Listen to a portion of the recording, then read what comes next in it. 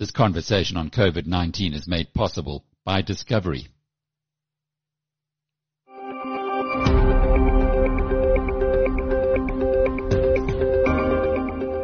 Hello, I'm Alec Hogg, and welcome to episode 57 of Inside COVID-19.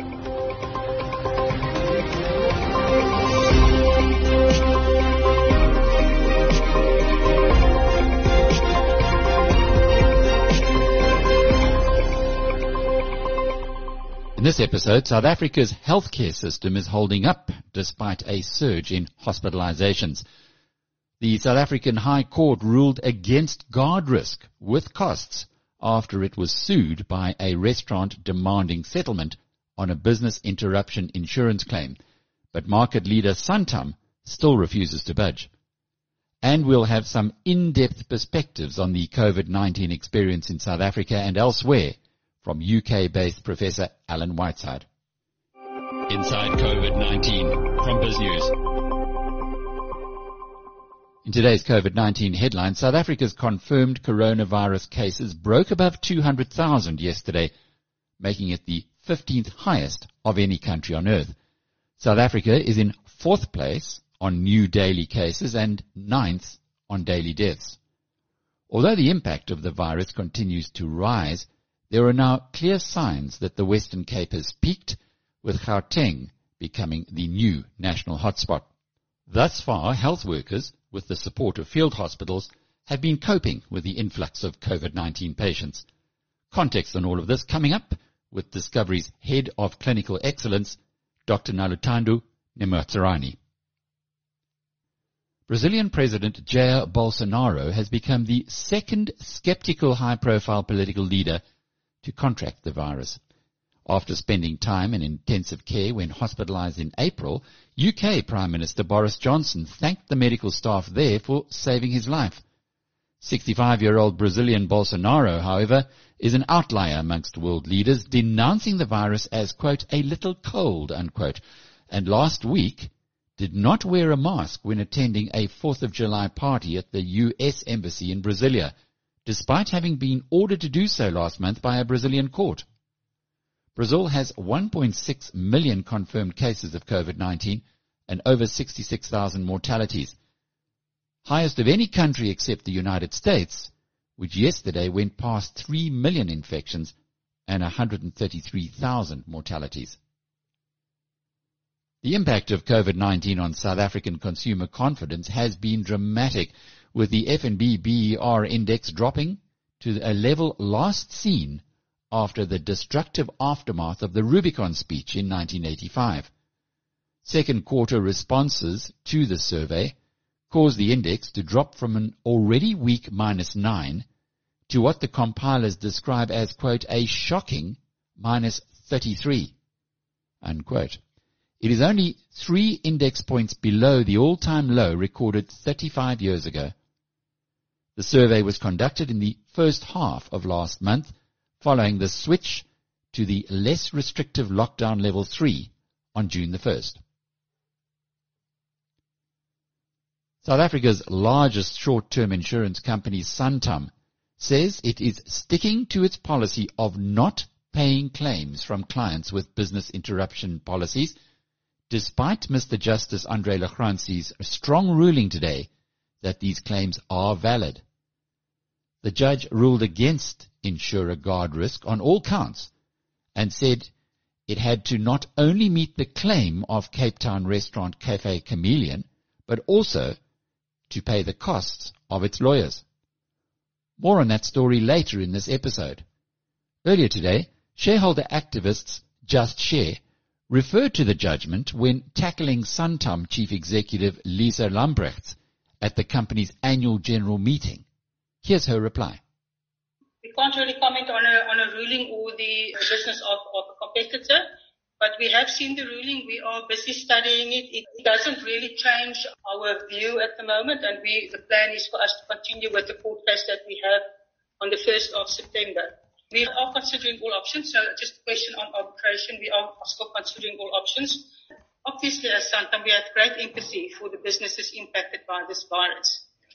But we can, as a company, only commit to paying claims in line with the policy wording for which the premiums were paid. We are confident of our interpretation at the moment that national lockdown is not a covered peril or a trigger for these cases. What is good is that we have a case regarding this contingent business interruption that will be heard in the Western Cape High Court in September. And we are actually filing the opposing affidavits today. And these papers that are being filed deal comprehensively with the issues that will have to be considered by the court in this matter. As Santam, we really welcome the opportunity to obtain legal clarity as soon as possible. And we do think that the best way to get clarity on these claims is through an expedited legal process, but through the courts of South Africa. But we really believe in expedited court process. And I mean, for us it is about not trying to delay the court process, but to get to clarity as soon as possible will clear uncertainty for everyone involved. So that is the Santam position. Inside COVID-19 from BizNews. Dr. Noluthando Nemwatsarani is with us as per one of our regular visitors here on the Inside COVID-19 podcast. Noli, we're now seeing the infections in South Africa escalating, and with it comes more hospital admissions. Are they managing to cope? Certainly we are at that stage now where in certain provinces we're seeing an increased number of cases. And with that, obviously, we are going to start seeing certain people getting admitted. I think maybe just to put it in context, we know that if we're looking at people who are infected, 80% will safely be managed in the out-of-hospital environment, whereas 20% will require hospitalization. But obviously, as the volumes increase, the 20% becomes quite a significant number. I think we started seeing this in the Western Cape, where they had their first surge before other provinces like the Eastern Cape and Gauteng followed. And I think we are also hearing that in KZN, there is a demand for hospitalization as well. What it really boils down to is that once we see these increasing number of infections, there will be a requirement for hospital bed capacity. And Eastern Cape is currently, I think, struggling. And I think it also talks to what was in place prior to COVID-19. And we know that the Eastern Cape, they had already some challenges from a healthcare bed supply point of view. Gauteng, maybe not as much, but we are seeing that Gauteng is catching up in terms of numbers to Western Cape. But we have not really had any indication that they are reaching full capacity. There is definitely strain in the hospital environment, some facilities more than others. But I think right now we are at that point that obviously if you look at why we had the lockdown, it was really to delay the increase in number of cases to prepare the system. But there is no system that can be fully prepared for the significant number of cases that may require hospital care. In the Western Cape, they seemed to handle it okay. Also with additional facilities, tent beds and stuff like that. Is it also the situation in Gauteng that we have the facilities in our province to handle it? Yes. So actually the Gauteng Department of Health, they've informed us that they've repurposed quite a few beds in their existing facilities. You will be aware of the field hospital in Nasrec, and I think they are looking at various other facilities that they can convert into field hospitals. If you think about the Western Cape, they had the Cape Town ICC, which was catering for those cases that were not sick and not requiring, intensive care, so they could decant from their other facilities into this field hospital. So I think field hospitals become a very good alternative to ordinary hospital bed capacity. So they improve that and allow for that movement of patients, specifically when they no longer require intensive care. And just to close off with, it got very personal for me this week when a friend is on a ventilator in a hospital, so he's very ill with COVID-19. Have we got enough ventilators now so that people who need them are going to be able to access?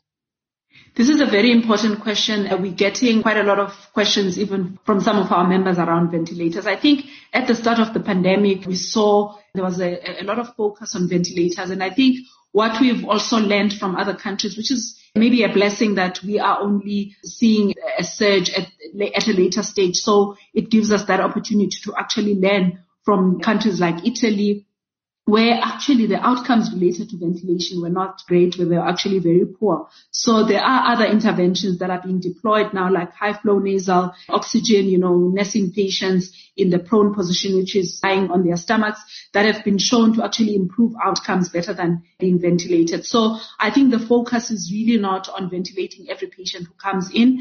I think majority of patients can still be managed in a general ward, getting oxygen and, nest in those various positions that improve outcomes. Only the very sick patients who need ventilation need to get ventilation, but with the understanding that mortality once a person gets into the ICU setting and also get ventilated is also very high.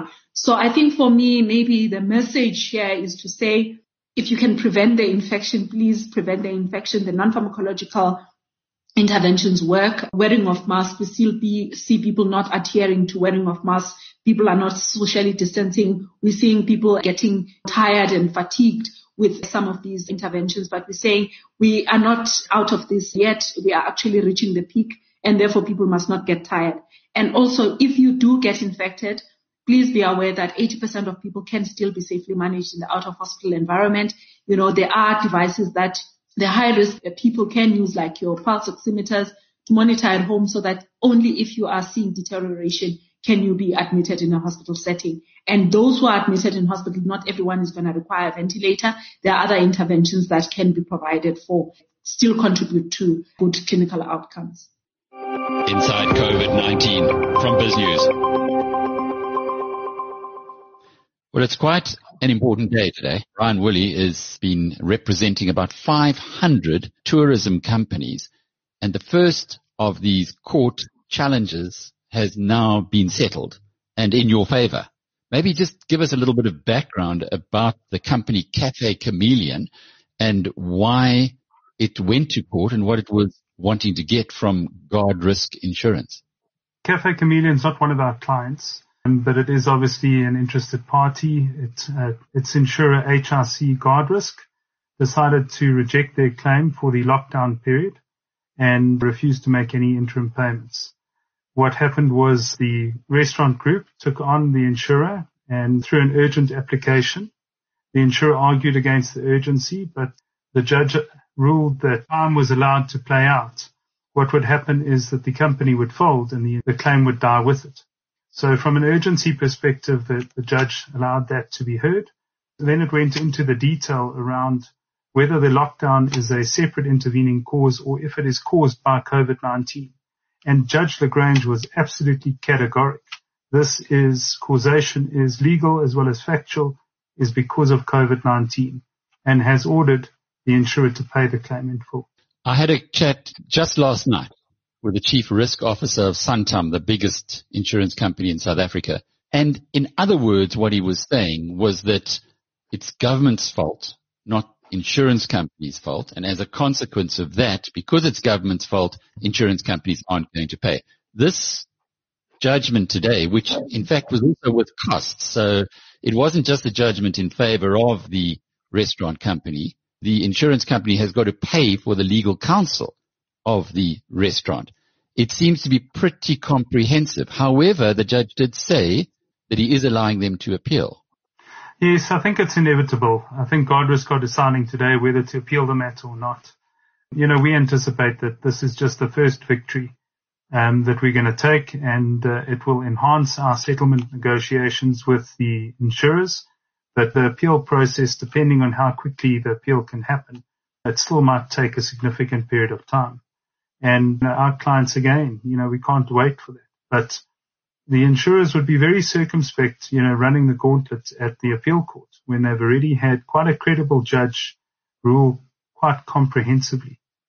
You would wonder, as an outsider, what the grounds would be for an appeal, for, in other words, going and having the whole thing heard again. Is there anything in here that stands out to you? No, nothing at all. I think that the judge has really reasoned it well, and I think that it's all the points around causation that we have been quite vocal about our view. Santam's different view has been squashed here, and the fact that they still want to go to court to have their hearing is quite surprising. This is a precedent. The appeal will happen, and then I think from there we'll see where it goes. I think one of the things that the other defenses that that HRC raised, Guardrisk, is that they said that to have these claims paid would open the door and be catastrophic for the industry. Well, we've been also quite vocal in giving a solution to the insurers in terms of a compromise settlement. And again, we appeal to them. This is the time. Save the industry, save the tourism sector, and let's walk forward having these claims paid. We were on a webinar, yourself and William van der Riet from Cathedral Peak Hotel, and he's one of your clients who has a similar action, presumably, against Guardrisk. Is he now going forward with it? Well, I think that the victory yesterday has definitely made us rethink our legal strategy. So we still have got a few more consultations to have before we decide. William van der Riet is definitely, as one of our clients, will be one of those that we consider using as our test case. So yes, and I think that, in his case, as you've heard, he's got a claim of 12 odd million. He's been offered 500,000 Rand by Guardrisk as a settlement to walk away. And we just find that we can't accept that, not in terms of there's no compromise at those sort of numbers. So we're definitely going to be pushing forward. Ryan, when I was talking with the Chief Risk Officer of Santam last night, the question I put to him was, if all of the claims were met, would that put the insurance industry into bankruptcy? And he said, no, Santam has got plenty of reserves. Even in the worst case scenario, it could manage all of this. But they're fighting it on a position of principle. They don't believe in pure insurance that they can justify this. I think that Judge Lagrange has dealt with it very carefully. The other issue that Santam have is that we've got an Ebola case that we handled against one of Santam's companies, Emerald, in 2014, 2015. And the effects of the Ebola outbreak in Sierra Leone were very similar to what government has done in terms of this COVID-19 outbreak. And there they had no issue paying the claim. So for us, this isn't an issue about the legal principles. This is an issue of financial issues and financial integrity of Santam. And I think that that's why they're fighting this as hard as they are. We've given all the insurers the opportunity of a compromise. We think that they can do that without their reinsurers. Again, we don't know why South Africa is bearing the brunt of aggressive reinsurers potentially not wanting to pay their claims. The insurers need to have the courage to stand up to them and to enforce and get them to pay. Inside COVID-19 from BizNews. Professor Alan Whiteside is with us talking from his home in East Anglia. Norwich, Norfolk, East Anglia. And we've been talking a little about some of the coverage that we've had on BizNews. What we try to do on BizNews is be a platform to all views. But sometimes we've got to be a little more careful, particularly when it comes to COVID-19. Just unpack a little for us what we should be looking for. Well, I think the first thing that we need to be aware of is that the way that the public health and the governments began this whole process was to scare the shit out of everyone, telling us how many cases there were going to be. This wasn't unique to South Africa, where Slim Karim put out some pretty daunting figures, but we also saw it with Niall Ferguson and various members of SAGE in the UK, and we saw it in the United States with Anthony Fauci. So, unfortunately, those are the numbers that have stuck in people's heads. We're not going to see that number of people being infected, affected, and dying, but that doesn't mean the science was wrong. It meant that at the time we did what we thought was best, and there is always an element of wanting to make it serious enough that people will take it as seriously as possible, which we saw happen with the HIV/AIDS epidemic as well, of course. So the numbers for South Africa, for instance, were 60 to 80,000. They were since adjusted down to 40,000. Now we're getting actuaries saying it's unlikely to reach 10,000. We're talking about mortalities here. However, at the moment we're at 3,200 and seemingly rising quite strongly. How should we be viewing all of this? I think with South Africa, I really haven't a clue. I mean, I know that people are doing their absolute best to come out with clear figures. I mean, it's like in the UK. Boris Johnson stood up and said we'll be very unlucky to reach 20,000, and here we are at 44,000 and counting. The reality is that the worst projections of what this epidemic might do seem to have been overstated almost everywhere. The possible exception might be South Africa, where we might see more cases than we had anticipated. Why? I don't know what's going on in South Africa. I think it's a combination of poverty and HIV, perhaps, for those people who are not on treatment, although we know people who are on treatment won't necessarily have a worse outcome with COVID or even be more likely to catch it. But that may be part of it. I hate to say this, but I think the government shot its bolt. I think they did the lockdown too soon and didn't keep it on for long enough. But then they're walking that incredibly difficult balance between health and economics and livelihoods. I think the other thing which we have to be very mindful of is the vast majority of people are not going to be made ill by this disease. So we're making a decision to place health as being more important than economics, and we're doing it around the world.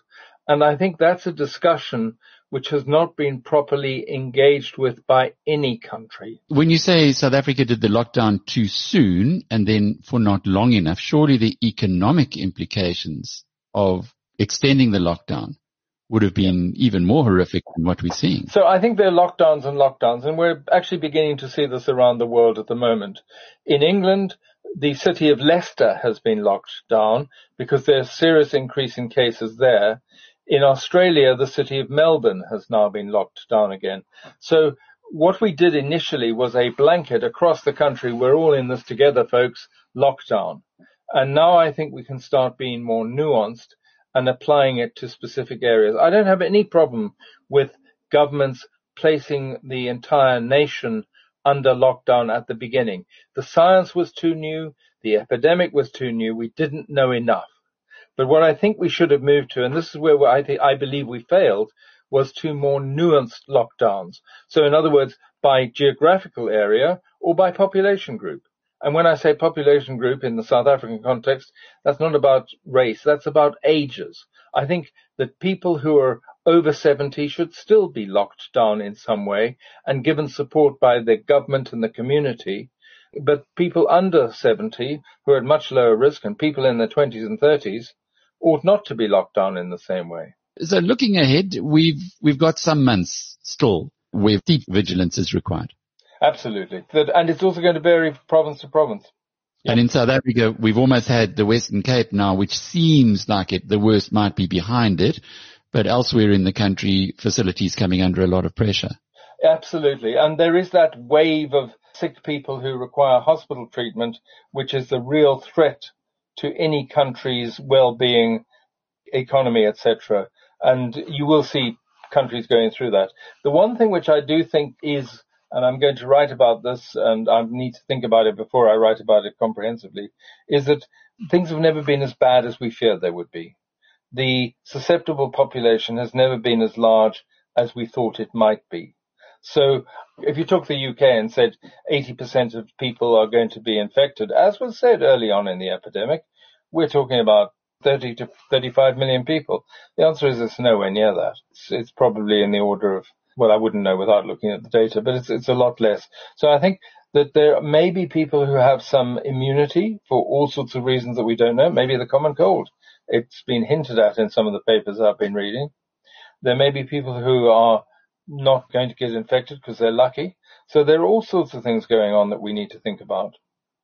When will we have more visibility on this? On the likelihood of what's going to happen, I would say within a month. I mean, remember, we're only 6 months into a new epidemic, and my God, we've gained so much information already.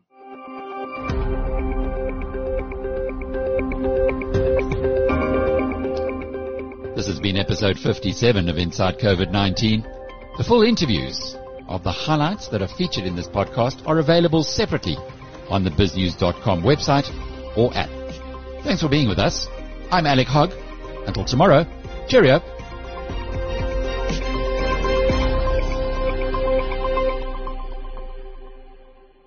This conversation on COVID-19 was made possible by Discovery.